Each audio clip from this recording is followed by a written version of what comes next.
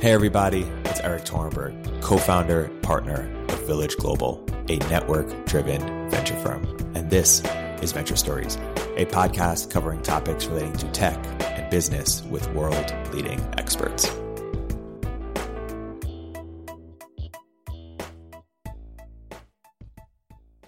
Please join me in welcoming Naval Ravikant, Balaji Srinivasan, and Eric Torenberg to Inforum.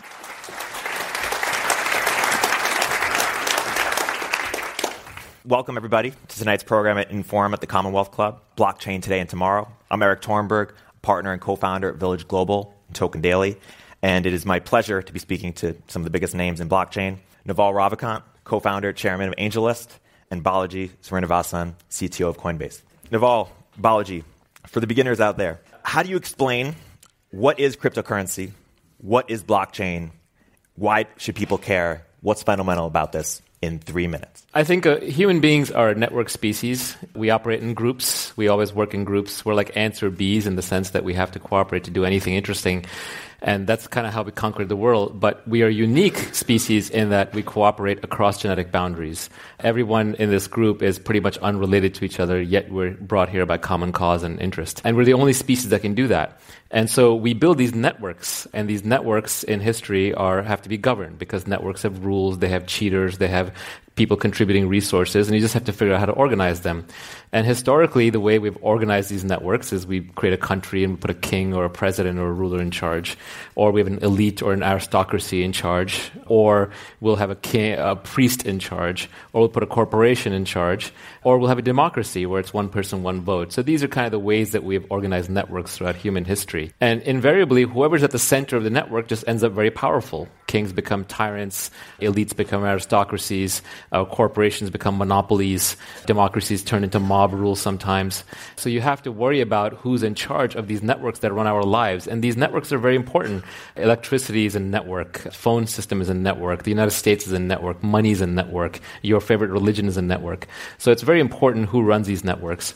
And the last few hundred years, we've created a new way to organize these networks. And those are marketplaces. And whether it's credit markets, debt markets, stock markets, currency markets, markets are a way to organize a network with no single ruler in between. You have a market mechanism doing the pricing and the allocation. And what blockchains are is they're a way to bring this network, this market-based networks into all digital systems, or into many kinds of digital systems. Bitcoin is the most famous one, but there we say, hey, money is too important to be controlled by any one central entity. So what we're going to do instead is we're going to organize it through a blockchain-based network, and we're going to use mathematics and rules to make sure that even though nobody is in charge, nobody can cheat. No one can spend the same money twice. No one can steal the money that already exists.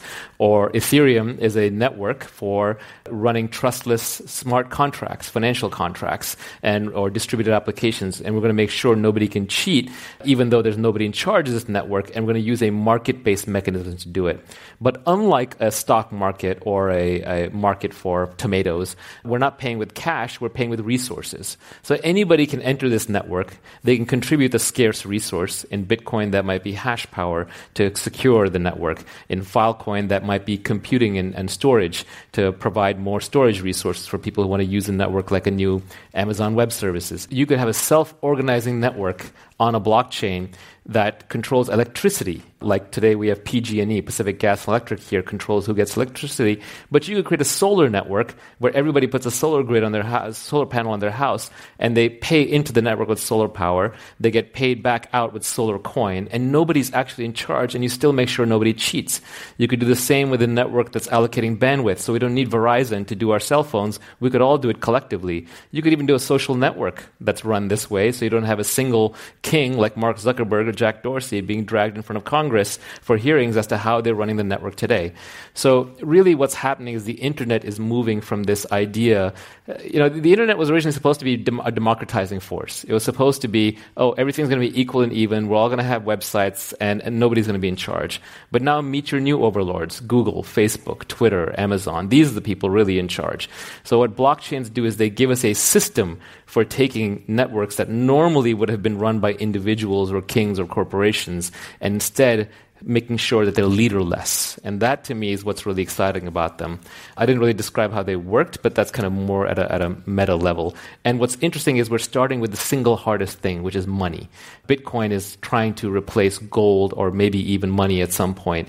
And if you can do that, then you can replace any network ruler. If you can run the network for money without a single entity in charge, when everyone's trying to break it and everyone's trying to steal from it, then in theory, you could make any network decentralized. And that's what I think is interesting about blockchains. Yeah, that's great. Let me take somewhat orthogonal cut on it, maybe complementary.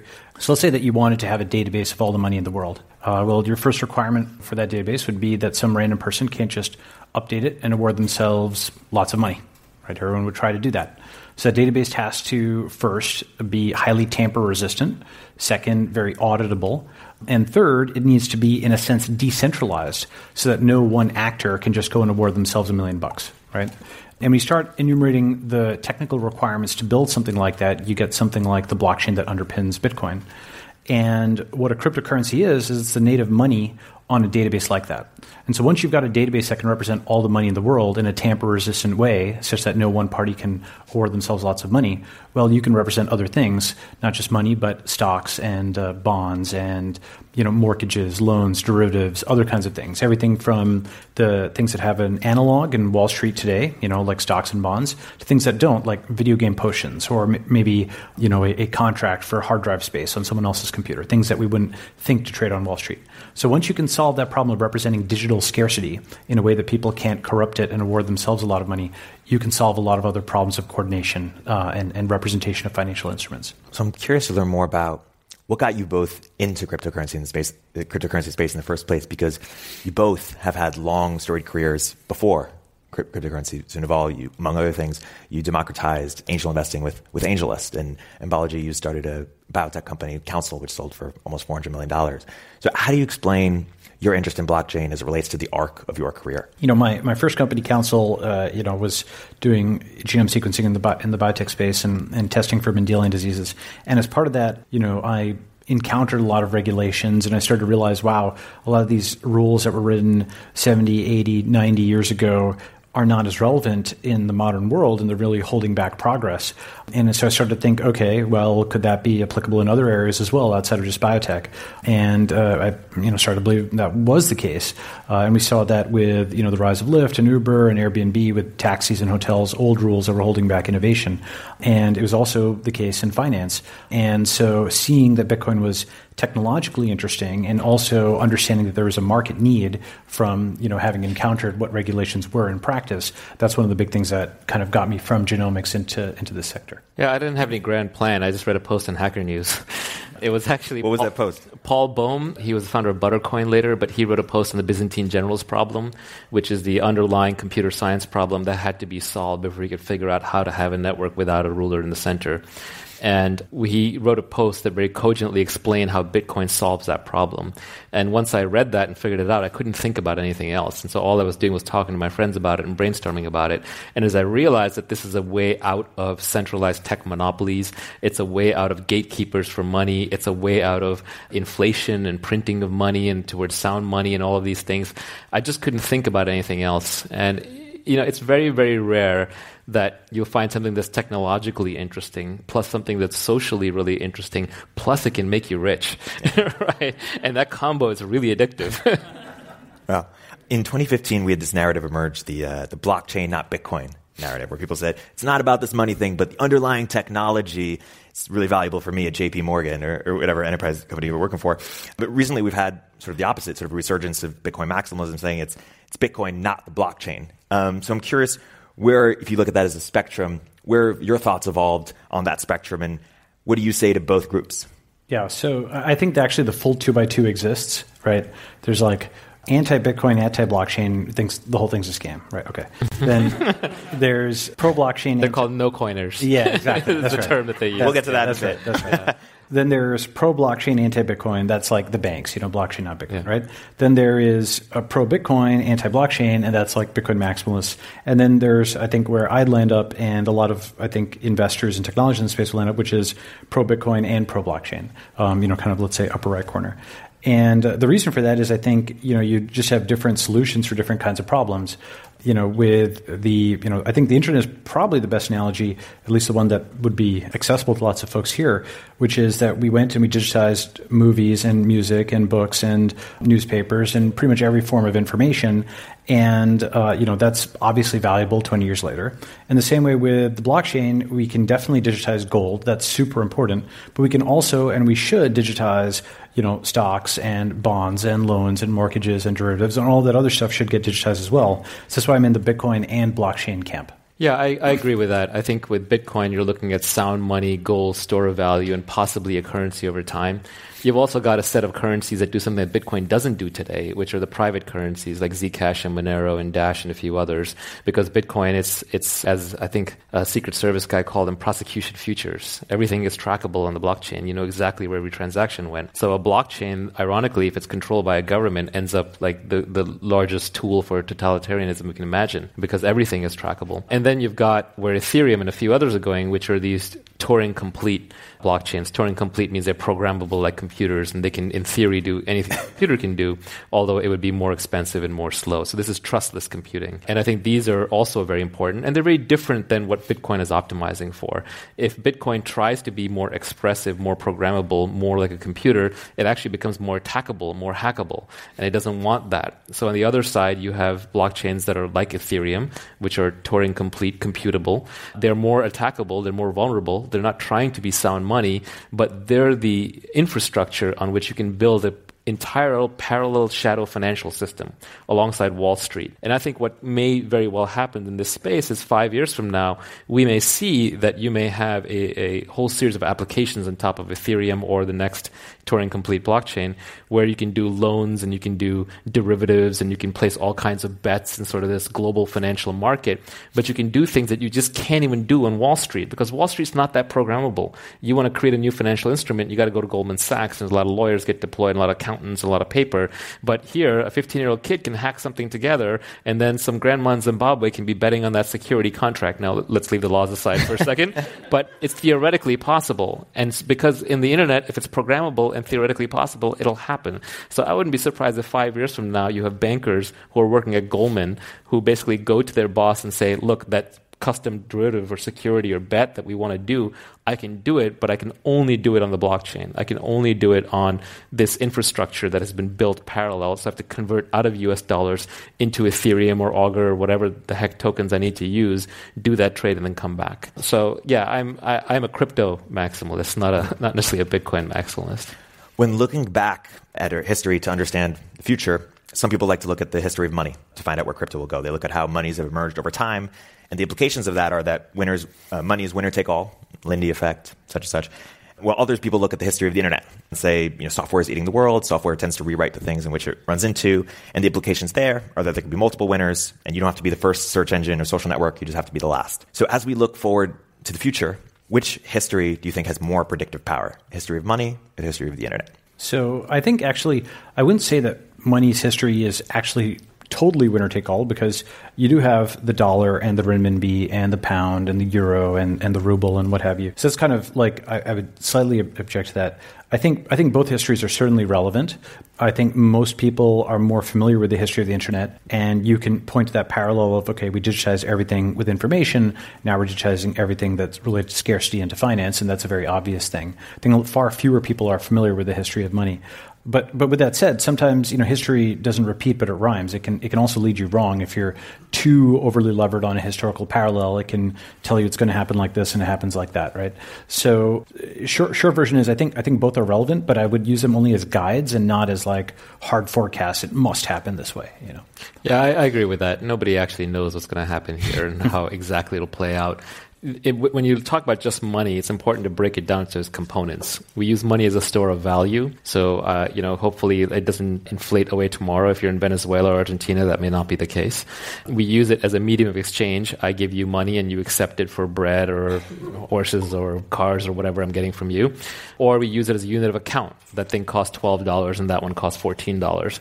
Store of value does have a network effect, but it's not that powerful. Like, for example, we do use gold as a store of value. We use Bitcoin as a store of value. We use real estate as a store of value. Look at Chinese buying apartments in Vancouver. We use oil as a store of value. We use the US dollar as a store of value. Medium of exchange has a much stronger network effect because now the money's in flow. Who accepts what? Who doesn't take what? And then unit of account is the ultimate network effect because you can only have one. I'm not quoting you something in dollars and RMB. You just care about dollars. So the network effect actually can be influenced by which one of these properties of money you end up adopting. And the truth is today, 99.9% of people in the world aren't using crypto.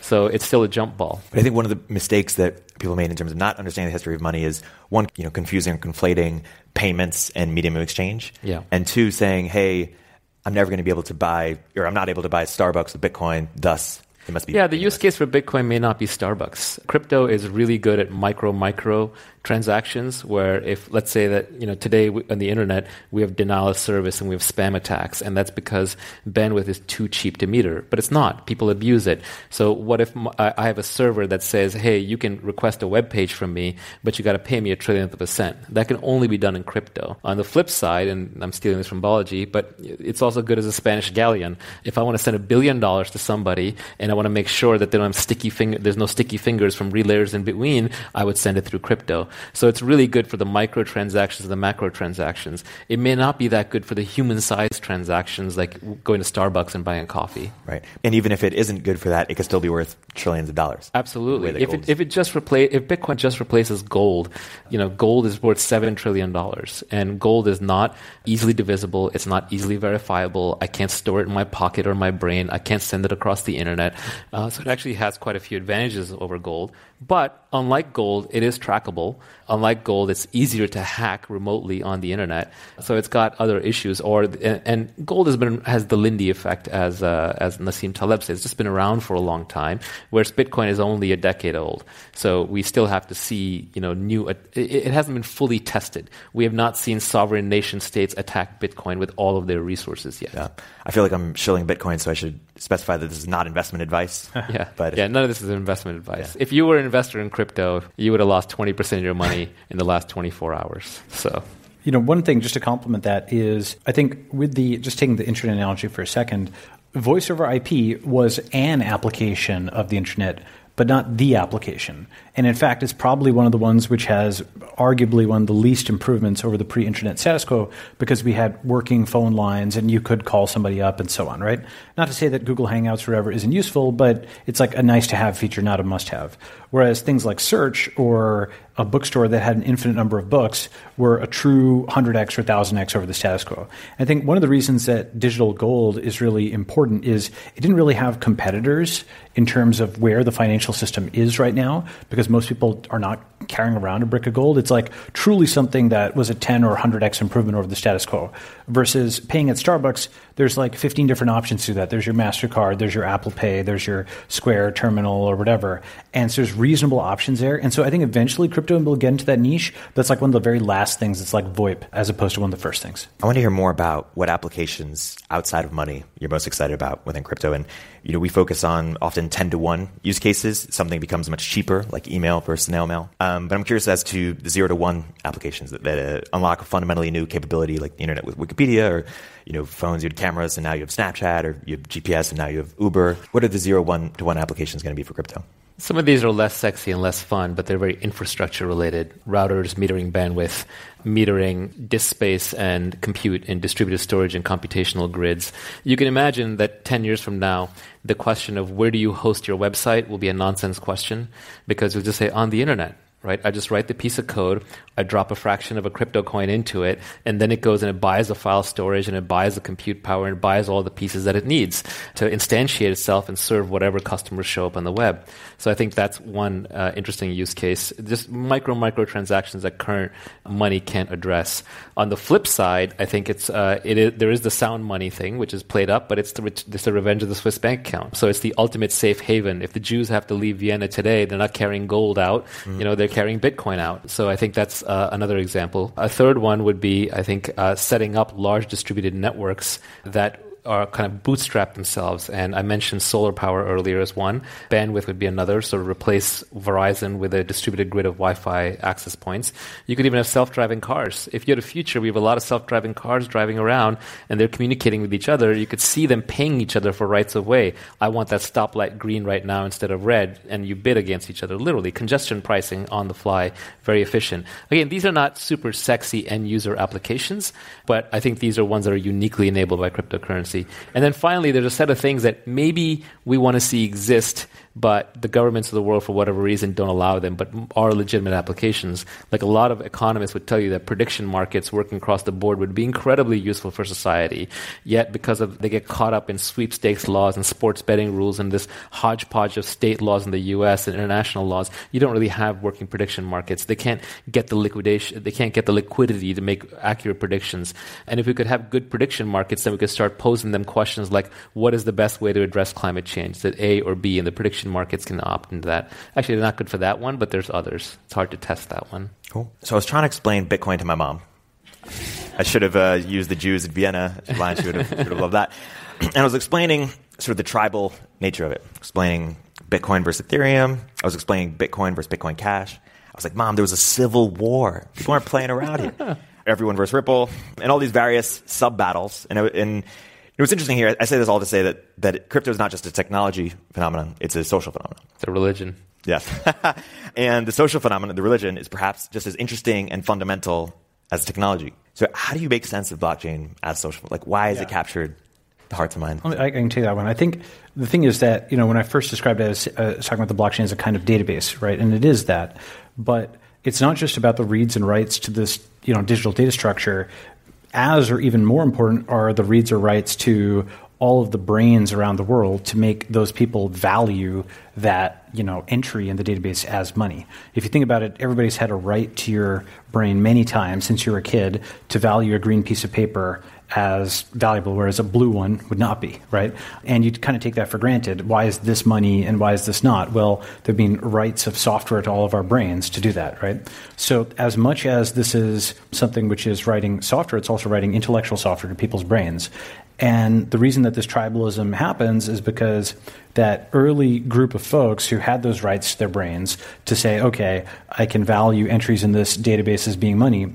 Well, there's a huge incentive in flipping those folks to one side or the other because they're already, over the hump of thinking of this stuff as money, right? So that's a good customer acquisition strategy. This is one very meta way of thinking about it. These folks have already gotten into the blockchain space, and a huge part of it is making folks valued as money. So different tribes compete for them. That's one way to think about it. Yeah, it is a form of politics because if you zoom back, these are ways of governing networks. One big way we govern networks is countries, right? So the moment you're talking governance, you're talking about who's in charge, how do you run it? Do the developers run it? Do the so-called miners who are providing the resources to run it? Do the users run it? Do the exchanges that are in the center run it? And so there's just like a big tribal fight over the whole thing. And unlike in a normal country where tribes are fighting, like say Democrats and Republicans, or if you've been on Twitter, there's a war on. Everyone's fighting, but they're fighting, but they can't. A revolution is unthinkable, right? We're not going to take guns and go in the streets and split the country in half. But in crypto land, it's so easy to fork. You basically just take the source code, you create another copy, and now everybody who wants to be red goes over here, everyone who's blue goes over here, and now it's a shooting war between the two different factions. So that just happens in crypto all the time. So the downside is the moment you have digital governance, revolution is really easy, splintering, factionalism, tribalism is really easy, and so these wars come very much out in the open.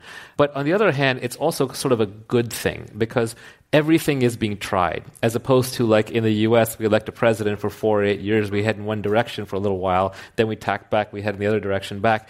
Here, we have to keep choosing. In crypto land, you don't have to choose. Everybody can fork off at any time, wherever they want. And, if we could do that in the real world, that would be kind of an interesting experiment. Yeah. We kind of already do. You fork to San Francisco or you go live in Texas, right? Yeah. No one specific in mind. You mentioned religion. I have to ask about it. Crypto is religion. Unpack that a little bit. And who are the priests? Who are the deacons? Who are the clergy? Like, paint a picture for us. I'll change that analogy a little bit. The priests, the religious fanatics, the Jesuits, the Spanish Inquisition here are the crypto people. And normally they would have allied with or competed with the kings, but here they're literally sacrificing the kings. They're saying to the altar of crypto, we get rid of the leaders. So crypto is just another part of the grand trend line of the internet, which is getting rid of the gatekeepers. So the internet was supposed to get rid of all the gatekeepers. I keep going back to this, sorry to keep harping on it, but it's a peer-to-peer network underneath. It was supposed to get rid of all the gatekeepers. But now who are new gatekeepers? ICANN is the big DNS gatekeeper. Google is the search gatekeeper. Twitter and Facebook are the social network gatekeepers. And as far as Silicon Valley is concerned, oh yeah, the internet revolution was great. We got rid of the old gatekeepers, and now we're the new gatekeepers. This is fantastic, revenge of the nerds. But I think this is phase 2. This is saying, no, now let's get rid of the next set of gatekeepers and keep getting rid of them until there are no more gatekeepers. Yeah. One thing, as I look at this social phenomenon, I think there's sort of a core idea that unites us all in that power needs to be more diffuse, more equally held, and that technology and market mechanisms can play a critical role in achieving that goal. But I think what the blockchain community has not clearly articulated is what that society needs to look like or how that becomes possible. It's sort of technology that points in a vague direction, but not what it means or what it would look like. How do you respond to that? I think it's going to be an evolved process. I don't think it's a top-down design thing. If you look at markets, look at the economy, for example. The economy is a giant series of markets. No macroeconomist can actually tell you how the economy works. You get enough macroeconomists in a room together, it's like politics. They're all just arguing. They can't figure it out. It's back to the blind people in the elephant story. They're all feeling different parts of the elephant trying to describe it. So crypto is like that. We've created something that's larger than just us. It's just like the internet. It's larger than us. It's like the economy. It's larger than us. You have to describe it, observe it, evolve it, and try to keep up with it rather than trying to top down say, oh yeah, this is how it should work and this is the vision we're all heading towards. I can give some, without getting into the macro of it, I can give some examples of things I think will happen at the micro level that may be interesting. One is I do think that crypto will, in the medium to long term, result in what I call instant jobs, right? So right now, you can just land on a website and you can go and post, like a forum or Facebook or Twitter. You can just go and post information, publish information. We take that for granted, but that's a huge thing relative to, say, 30 years ago when it was very hard to go and get a printing press and paper and distribute information. So instant jobs are interesting. You click a button, you do a task, you make money. We've got something like that at Earn at Coinbase, and I think that's going to be a very big part of, let's say, 5, 10, 15 years out. And anywhere there's a phone, there's a job. You just have a feed of tasks, and you do those tasks, and that's your job. A second thing I think is going to happen is at the micro level, I think we're going to get billions of investors. And this is actually something that I think is now kind of an obvious thing that's going to happen, but has been under-remarked on. I think maybe 99% of the world will be investors and maybe like 1% will be entrepreneurs. And what do I mean by that? I think everybody pretty much can buy something. You can go and buy something at Starbucks. You can, swipe a credit card. Everybody here has bought something. It's pretty hard to build something. But with crypto, there's no longer any threshold for investing in something. You can invest $1. You can invest $10. People put $10 into Ethereum. They've got $10,000, like a few years later. Not every investment is obviously like that in crypto, but it is the case that as you totally remove all thresholds, you can have somebody from any country in the world click a button, and in 10 or 15 or maybe in 5, but probably more like 10 years, just as easily as you'd like something or poke somebody, you could send them $1. And you're going to start to see fundraising rounds, maybe not in the United States, maybe in other countries, where it's like 1 million people putting $1 each into somebody, right? And that's going to be very commonplace. And maybe that's what you do recreationally each day. You spend a couple of bucks doing that. And that's like, it's your replacement for Twitter or Facebook because you're not just liking or thumbs upping something, but you have a little bit of skin in the game. It's a little fun to follow that portfolio. You can see how it's doing. And you're helping somebody get financing when they might not otherwise be able to do so. So I'm interested in this from like a microeconomic standpoint. I think it makes a lot more people think like angel investors, think like venture capitalists. You can have people crowdfund entire countries. You could have people crowdfund a war. You could have people crowdfund a revolution. I mean, the possibilities here are kind of endless. When people are investing $1 in something, maybe they're not even thinking about it as investing anymore. It's somewhere between donation and investing. It's like Kickstarter. A lot of those projects fail to deliver, but the investors don't really seem to care. Right. They were kind of doing it more to just support the founder as much as anything else. One comment I'd have there, though, if you did try to crowdfund a war, I think you'd have a lot less war because I think people wouldn't pay for it as easily. That's true. Yeah. It's easier to fight wars with other people's money. Yeah. Nassim Taleb made the good point recently that historically, warmongers, people who declared wars had skin in the game. They had to go fight at the front of the war. But today, you can be sitting at your desk in Washington, D.C. or in Moscow, and you can launch a war and you never have to fight in it. And you hide the cost by just creating money. You print money. It's worth double-clicking on something Balaji said, which is if you had invested in Ethereum at 3 cents, whenever the ICO was, that's a 30. Wait, 30 cents. You would know perhaps that was a better investment than investing in Facebook or Google at the seed round. Yeah, it's true. 700x within 2 or 3 years, fully liquid. Yep. Say more about some of the. So don't worry, you guys didn't miss anything. say more about some of the. And it was open to everybody. Yeah. And ironically, the people who missed it were the venture capitalists. Yep. Yeah, there's some karma or some great irony there. Talk more about what society looks like in a world in which everyone's an investor. There are way more investors, and I'm particularly interested in because the life of the average American. Yeah, first it looks like a giant casino, right? First it goes completely crazy while everybody loses money. Everybody scams everybody. A lot of people that lose lady money. at the slots. But you kind of have to let them go through that. It's a learning curve. It's like it took a while before the Securities Act came along and divided penny stocks from public stocks and what was considered legit and what wasn't. So it'll take a while for people to figure it out, and there'll be some money lost along the way, but it's a global learning curve. It's distributed across 7 billion people. It's happened very quickly. I would argue that, the recent downturn has been great. Crypto's had 75-80% of its value wiped out. Some of these coins are down 95% and will fully disappear. That's good because it's going to teach people that, you can't trust everything you read on the internet.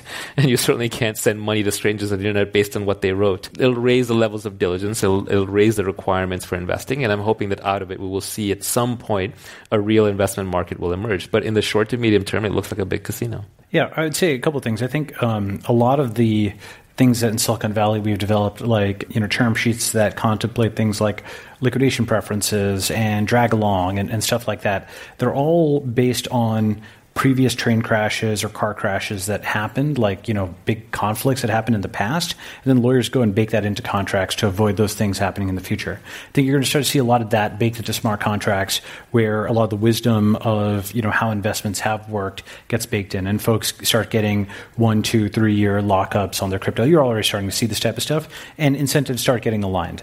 And so I'm, optimistic in the medium term that once you've got those contracts out there and folks have done diligence on them and they've proven that they're also in for the long term alongside you, then you're going to be more likely to listen to their recommendations on the coin and then you'd buy in. So I think that's a process, but I do think there's a light at the end of the tunnel. Yeah, long term, you'll see that a lot of these crowdfundings online, to the extent they still happen, will require that the money goes into smart contracts that then very carefully bleed out the money to the developers or people as they hit milestones that are verified by third parties or held in escrow, and that as revenues come in, taxes are automatically paid and pieces are siphoned off and dividended to the investors and so on.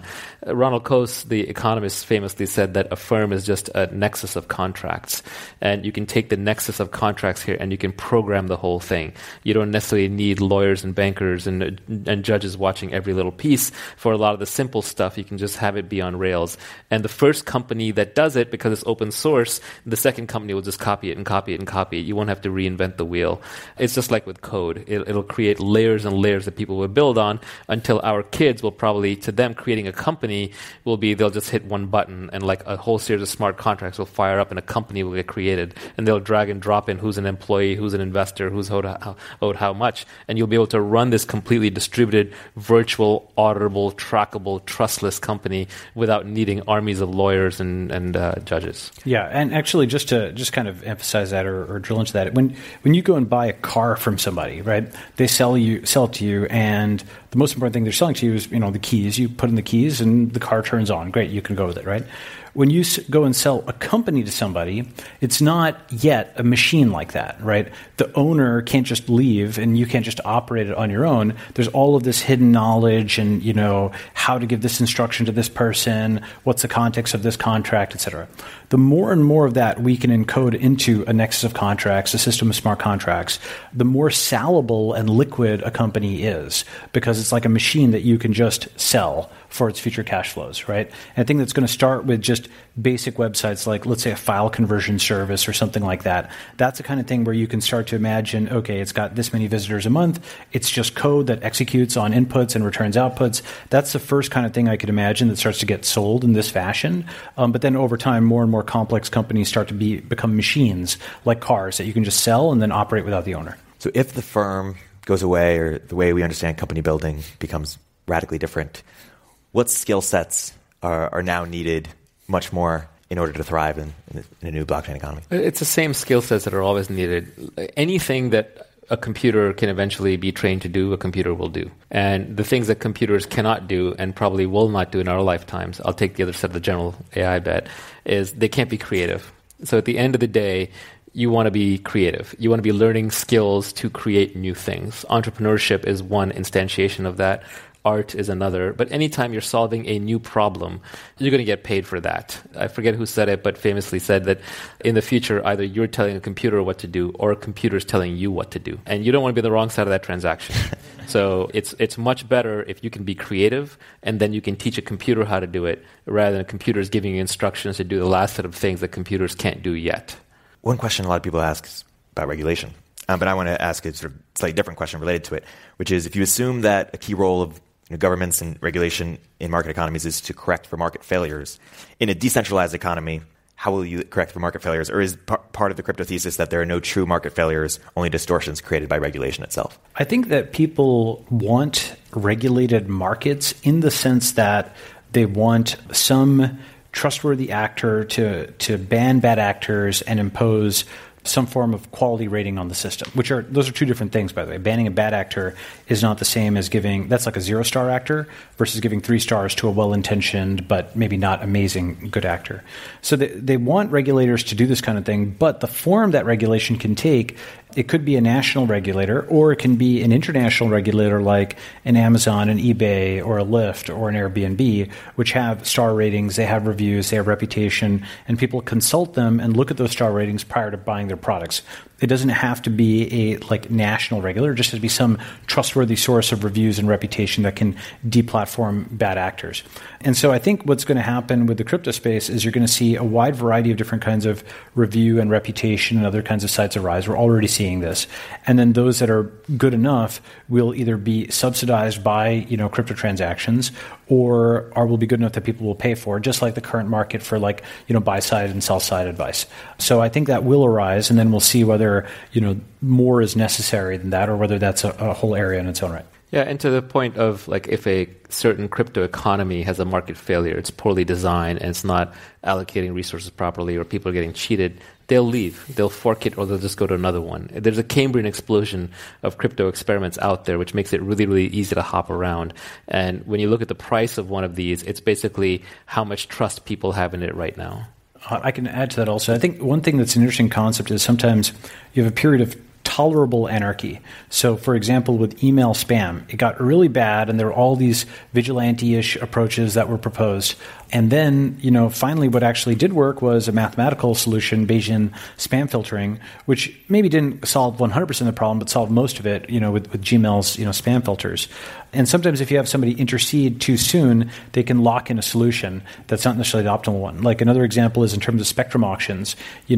Much later we developed things like CDMA and technologies that don't require this government spectrum auction of, frequency division bandwidth, but those weren't available, and we locked in a solution based on regulation rather than tolerating a period of anarchy and letting technology develop. Or like right now with investing rules, we have a locked-in solution called the Accredited Investor Program, where you have to have $1 million net worth, and then you're allowed to invest in a lot of private assets.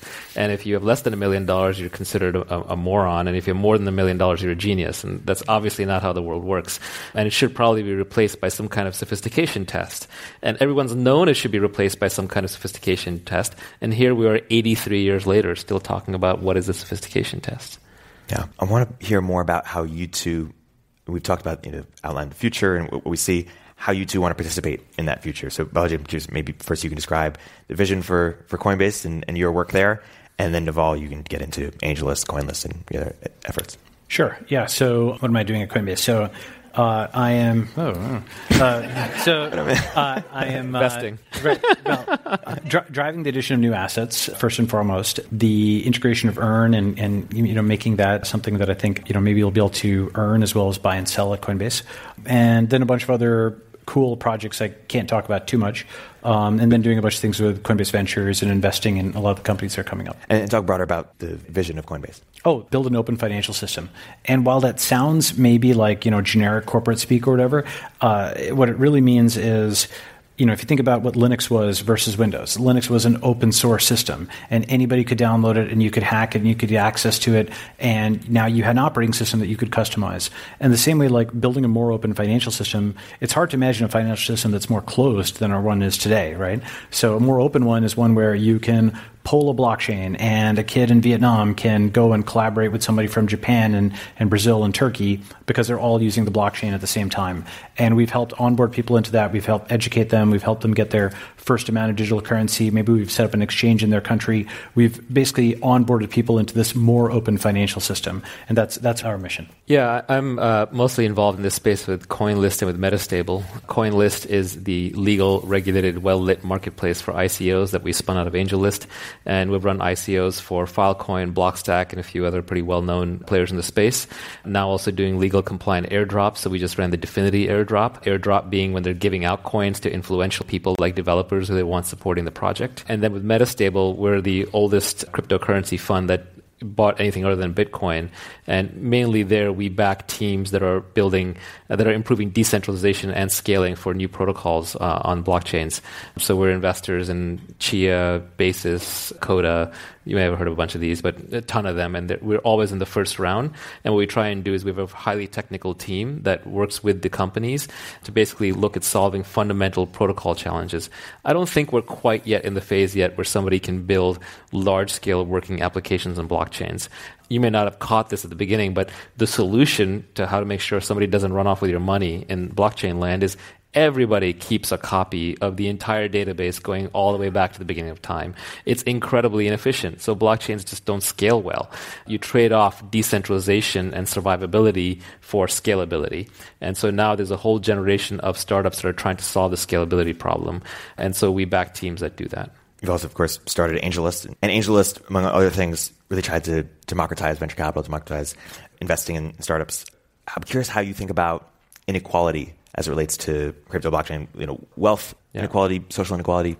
Yeah, I mean, you got to unpack the word inequality because some people use it to mean inequality of opportunity and some people use it to mean inequality of outcome. So equal opportunity is, the American dream. It's, in theory, if the American dream works, we all have equal opportunity to get to wherever we want with enough effort. But equal outcome is quite the opposite. I mean, that's what you get in North Korea, right? So you have to be very careful about differentiating between the two because free people make free choices. And if you make different choices, you'll get different outcomes and they will be unequal outcomes. And now we're living in an age of tremendous leverage. So if you make the choice to start a social network while you're a student at Harvard, you might be Zuck and you might make billions of dollars. But if I make the choice to start, like a location tracking network, 3 years ago, that goes to zero. Or if I make the choice to go study medicine, that's unleveraged. So we are seeing very unequal outcomes because of the huge amount of leverage in the system. So I think that what blockchains do offer is they do offer equal access. Anybody can go and contribute to the Bitcoin blockchain or the Ethereum blockchain. Anyone can contribute code to it. Anyone can contribute resources to it. And I'm not even just talking about good old-fashioned inequality or equality of opportunity in the USA. I'm talking about globally. I'm talking across all ages. I'm talking about a 14-year-old kid who's sitting in Bangladesh can contribute to the Bitcoin blockchain. So you want to talk equal opportunity, they have equal opportunity in that regard. But on the other hand, in no way does it promise equal outcome. It's a meritocracy, and meritocracies have winners and losers. Yeah, I'd cut the problem slightly different. I mean, complementary, which is inequality is typically concerned with, let's call it centralization of wealth.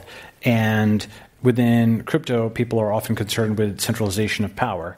But those are actually very related things. And, what I'm optimistic about blockchains for is they give us a way as a community to fork off.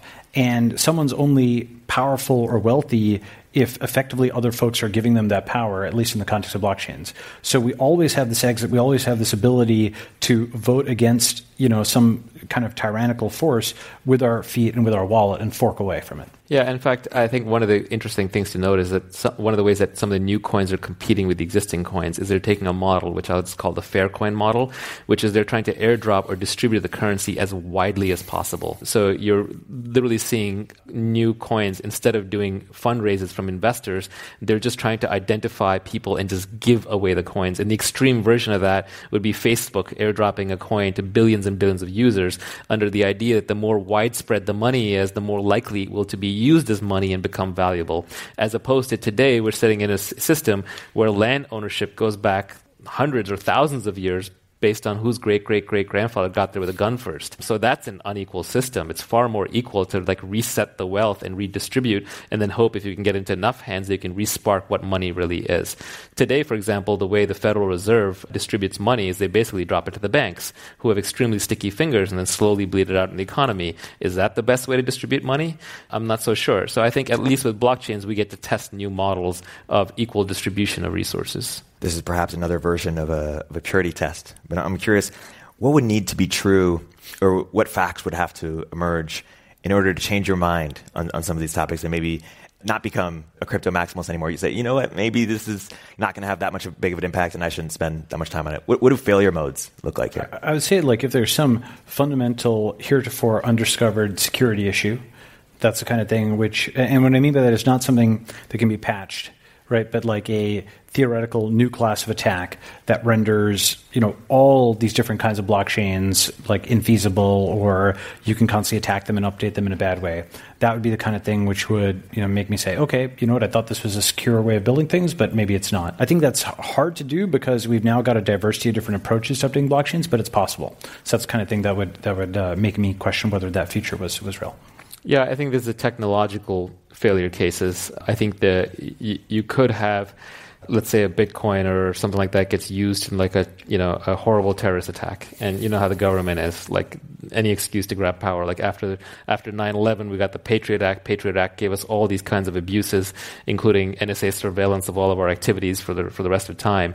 I could see politicians overreacting and blaming all of crypto and basically cracking down on next-gen internet, in which case it sort of flees to other countries and it kind of goes underground and it still gets developed. It just gets developed elsewhere and more slowly. How should governments be responding to all this? Well, the governments are in a little bit of they may not realize this, but they're in a little bit of a race with each other. The United States is extremely lucky that we have the reserve currency of the world today.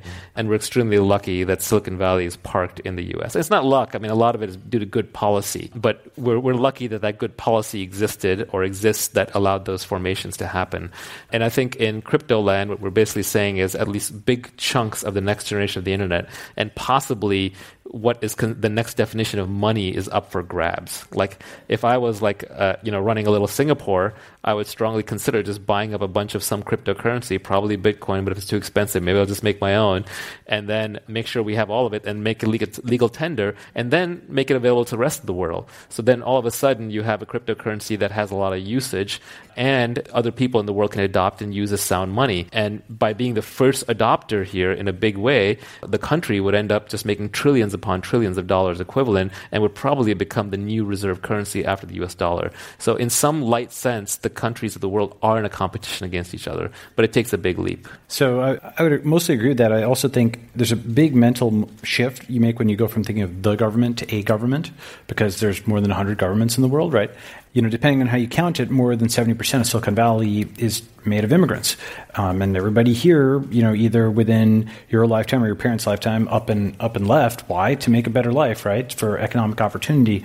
And if that economic opportunity is not in the U.S. because it's not keeping pace with the blockchain, well, it's easier to move nowadays. Now you've got mobile, you've got social, you've got all this stuff. You can get on, Uber, get to a flight right away. So, the other aspect of it is you don't need huge amounts of natural resources. You don't need a mine of uranium or something like that to build a blockchain community. You just need internet connection. Yeah, an internet connection and a good regulatory environment, right? Maybe a nice beach. That's right. So maybe a nice beach. That helps, right? But actually, the blockchain companies are the most distributed companies in the world, right? Because we invest in them all day long. We see them all day long. Their developers are spread out. In some cases, they're fully anonymous. Even the team members don't know who the other team members are, and they're all over the world. And they're not necessarily all companies. right? Yeah. Some of them just go open straight source groups. Yeah, yeah, they're open source groups that just go straight crypto, and may not even have traditional terrestrial, bank accounts. Yeah, there's one that's coming up that's really people are into. That's all the developers are named after Harry Potter characters, and nobody actually knows who they are or where they live. Yeah. But why isn't Singapore or other governments doing this now? Or is it possible that they might, or is it too much of an innovator's dilemma? No, they're starting like Malta, Bermuda. It'll just take one. Yeah. It'll just take one. Yeah, forward-looking one. Someone has to be both desperate enough and smart enough. Yeah. Like Venezuela is desperate, but the thugs are still in charge, right? So it kind of just has to come together in the right way. You could see, for example, a post-communist Venezuela that sort of recovers.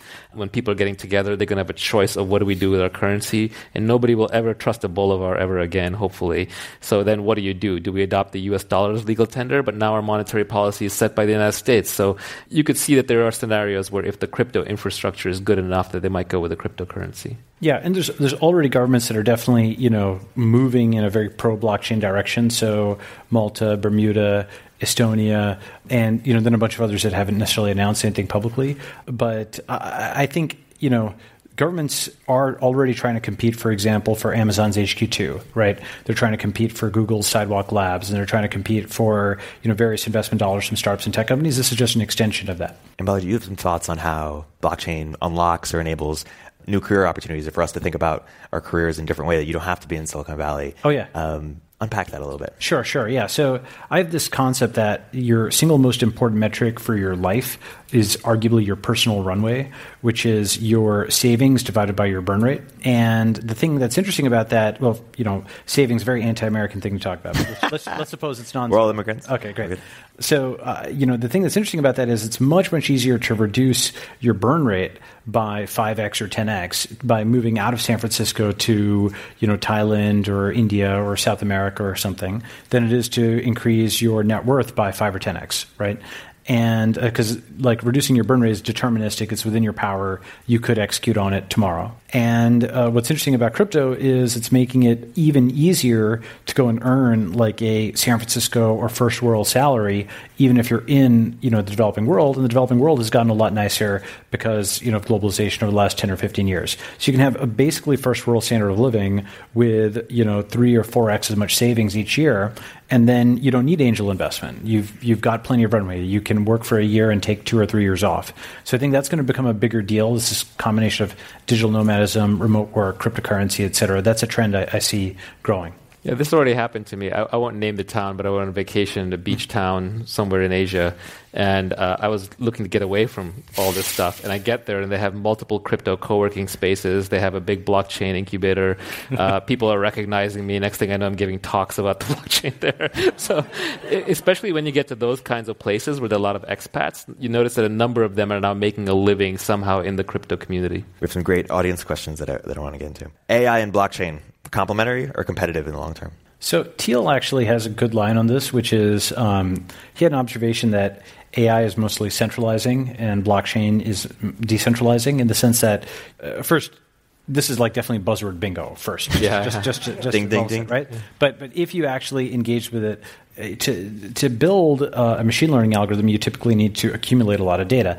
And that is typically a centralizing thing. You've got data from lots of different people or lots of different cameras or whatever all in one spot, with the Chinese government being the zenith of that kind of centralization. It is possible with technologies like federated machine learning or homomorphic encryption to actually keep the data local and then just collect some coefficients, but it's harder, much harder. So AI is going to be this probably centralizing force that will give more power to centralized institutions. Conversely, blockchain is a decentralizing force. And the key thing is, even though it makes it more complicated because it decentralizes everything, it creates enough money and wealth that more than compensates for the cost of decentralization, which I think is a critical thing. And that's why I think blockchain without Bitcoin doesn't work, or blockchain without a token doesn't work, because then you're just decentralizing without that added economic incentive. So those are these two kind of forces, centralization, decentralization. And I think you're going to see interesting mixes and remixes between them, but that's one axis on which to cut it. How do you think about identity in a blockchain world? How does it change the concept of how we understand identity? A lot of people talk about anonymity, privacy, but perhaps they're missing the bigger picture on how it's going to reframe our sense of identity. What are some thoughts on that? I'll let you dig into it again, but I think at a very high level, you can have identity, you can have your wealth tied to anonymous identities in the blockchain world, which you can't do in the real world, or is much harder to do in the real world. And then also in blockchain land, you can actually own and control your identity. Today, our choices for identity ownership are the government, which like leaks social security numbers left and right, credit card companies, every waiter has your credit card, or it's Experian or whoever who got hacked and lost everything. It's Facebook. You trust Zuck with your identity, right? He'll sell you for like a 10-cent click ad. So all the ways that your identity gets held out there are just sieves. Like you don't actually own your own identity. Anyone here who's been the victim of identity theft knows how incredibly frustrating and useless it is trying to like regain your identity. And then we talk about biometrics where, somebody lifts your fingerprint once and your identity is stolen for life. So I think we have a big problem where in a world where we have digital assets that our identities are all over the place. And the good news about crypto is that to secure your digital assets properly, they've had to build tools that are very, very good for preserving identity. So we're going to see a lot of effort spent by a lot of crypto entrepreneurs to bring personal ownership of private keys, identities, and passwords to the masses. And that's one area that I'm really excited about over the next decade. So if that happens, it's not just for securing your Bitcoin ownership, it's also for securing all of your identity data, including your medical records and your credit history and all those kinds of things. That's right. I think your crypto private keys are going to be an anchor that brings a lot of stuff local. And that doesn't mean the cloud goes away. But what it might mean, for example, is that your private keys encrypt a lot of your data in the cloud and only you can view them or only you can compute on them or something. One aspect of having private keys be local is that, an identity system is effectively built into every cryptocurrency because it's as if you have to sort of present credentials. You need to sign a transaction before it can be broadcast and accepted by the network. And that process of signing it is effectively an identity verification step. And so we can build a lot of stuff on that primitive. Just like, your credit card might be looked at by the person at the counter and they just see, is that actually you? This step of identity verification can be used to set up new kinds of social networks, right? Where you're pseudonymous, but your balance shows that you're actually, an actor with some investment in it. You're not just a troll. You've put, $50 or $100 into a token governing this network. And now there's less incentive to just go and character assassinate people because they have no character to assassinate. You just kind of have to discuss ideas, right? And you can pseudonymously troll them, but it's not, where's the fun in that, right? So I think that this entire concept is something I call like the pseudonymous economy. I think in 20, 30 years, it's going to become much less frequent to put your, quote, real name on the internet. It's like putting a social security number out there or your personal phone number. It's this global identifier by which all the people who need to know it, and the people who don't need to know it can just use a pseudonym, maybe a realistic sounding pseudonym, but they wouldn't know it wasn't your real name, but they don't actually have that handle that kind of grabs you and that they can pull the database records on you. We talked about blockchain and AI. I'm curious how you see blockchain intersecting with other emerging technologies, whether it's virtual reality or Internet of Things or even something like quantum computing. Yeah, it's buzzword bingo. Quantum computing gets brought up as like, oh, this could break blockchain and encryption. Not really. There are already quantum-resistant hashing schemes out there, and in a very deep physics sense, quantum computing may actually help blockchains because it turns out that doing the hash function and entangling things is easier than detangling them, even in quantum computing relative to normal computing. So it gets brought up as this, what about quantum computing thing? I'm not worried about it at that level. With VR, it's actually really interesting because VR is about, now we're in digital world, and I'm sure many of you have seen or read Ready Player One. The foundation of a digital world is a digital economy. And if you want a digital economy, then you're not going to sit there in your digital economy and swipe a credit card and wait for it to go to Visa or MasterCard or PayPal, right? It's got to be like programmable. It's got to be part of the whole ecosystem. It's got to be permissionlessly programmable. The internet, especially if it's going to dominate our lives to that extent, is going to have its own native money, right? Do you imagine that 100 years from now, the internet not's going to have its own native money, but it's still going to be using dollars and RMB or people shipping bricks of gold around? Of course not, right? So I think that a true functioning virtual reality ecosystem, which is probably, 1 to 2 decades away, so it's still a little far out, will require its own native programmable electronic money, and crypto is the way to do it. Yeah, let's play that out. 1 to 2 decades away, 20 to 30 years, even further. Who are the big winners and losers? Or what types of players are going to be the big winners and losers? So I think, winners hopefully will be the world in the sense that you're going to have way more people able to get jobs, raise capital, trade without banking fees, incorporate, exit, start companies and invest in companies. All of that type of stuff, I think is going to become much, much more widespread. In terms of, folks who might be on the other side of it, well, I definitely think Wall Street's going to get a run for their money, from all of this. And, some of the firms are smart and they know that blockchain is important, and others, they're not yet there. And then, we'll see what happens. I'd say almost you have a form of governance right now that doesn't require rulers or central actors anymore. So anyone who's made a living as a gatekeeper is going to get hurt. And on the converse of it, anyone who was kept back by a gatekeeper gets helped. But it's a very fuzzy statement, right? It plays out in a million different ways. For the builders in the audience, for the engineers, for the people who are either starting to build in the space or perhaps they work at, Facebook or Google and are curious about the space and want to get into it, what's your sort of call to them? Like, where do you want to see them building, experimenting, innovating? What's your call to arms?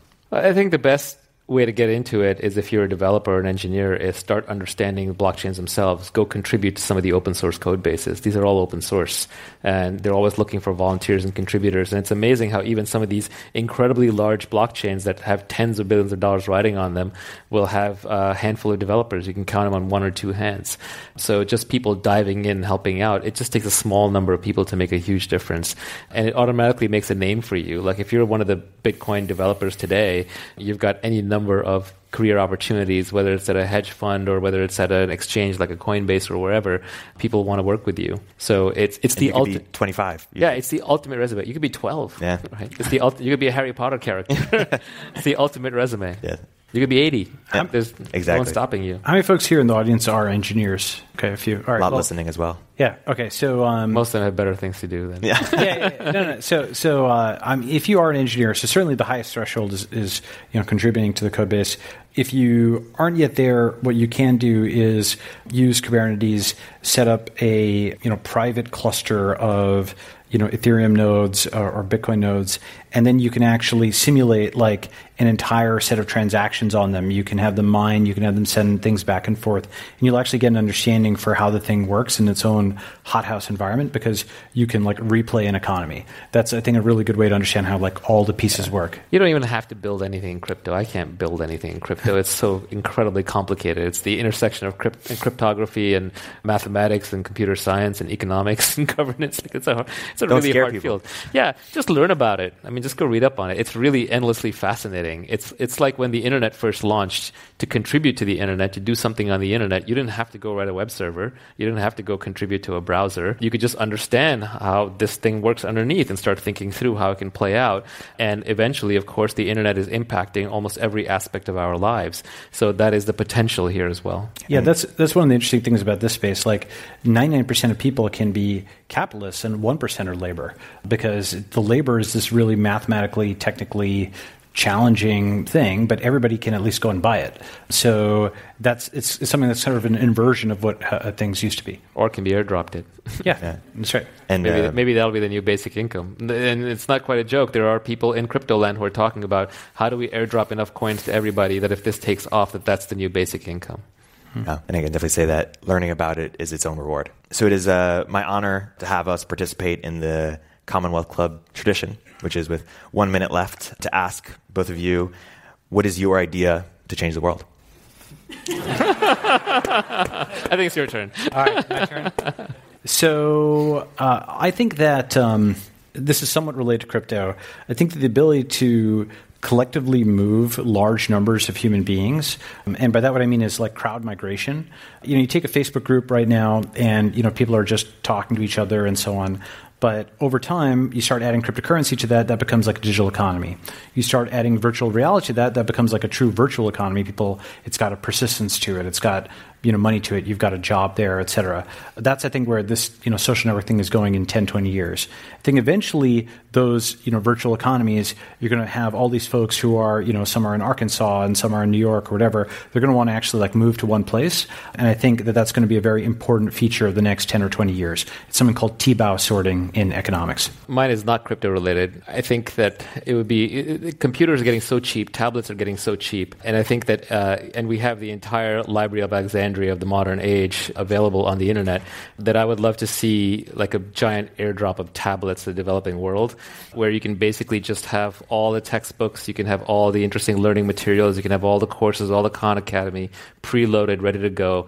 It can figure out with some simple software what language you speak, what level of education you're at, and automatically start teaching you from there. And it can connect you with a volunteer network of millions of teachers across the world who can video in at any point and help you that you're stuck. So I think we can educate the whole world much more cheaply than we're trying to do it today.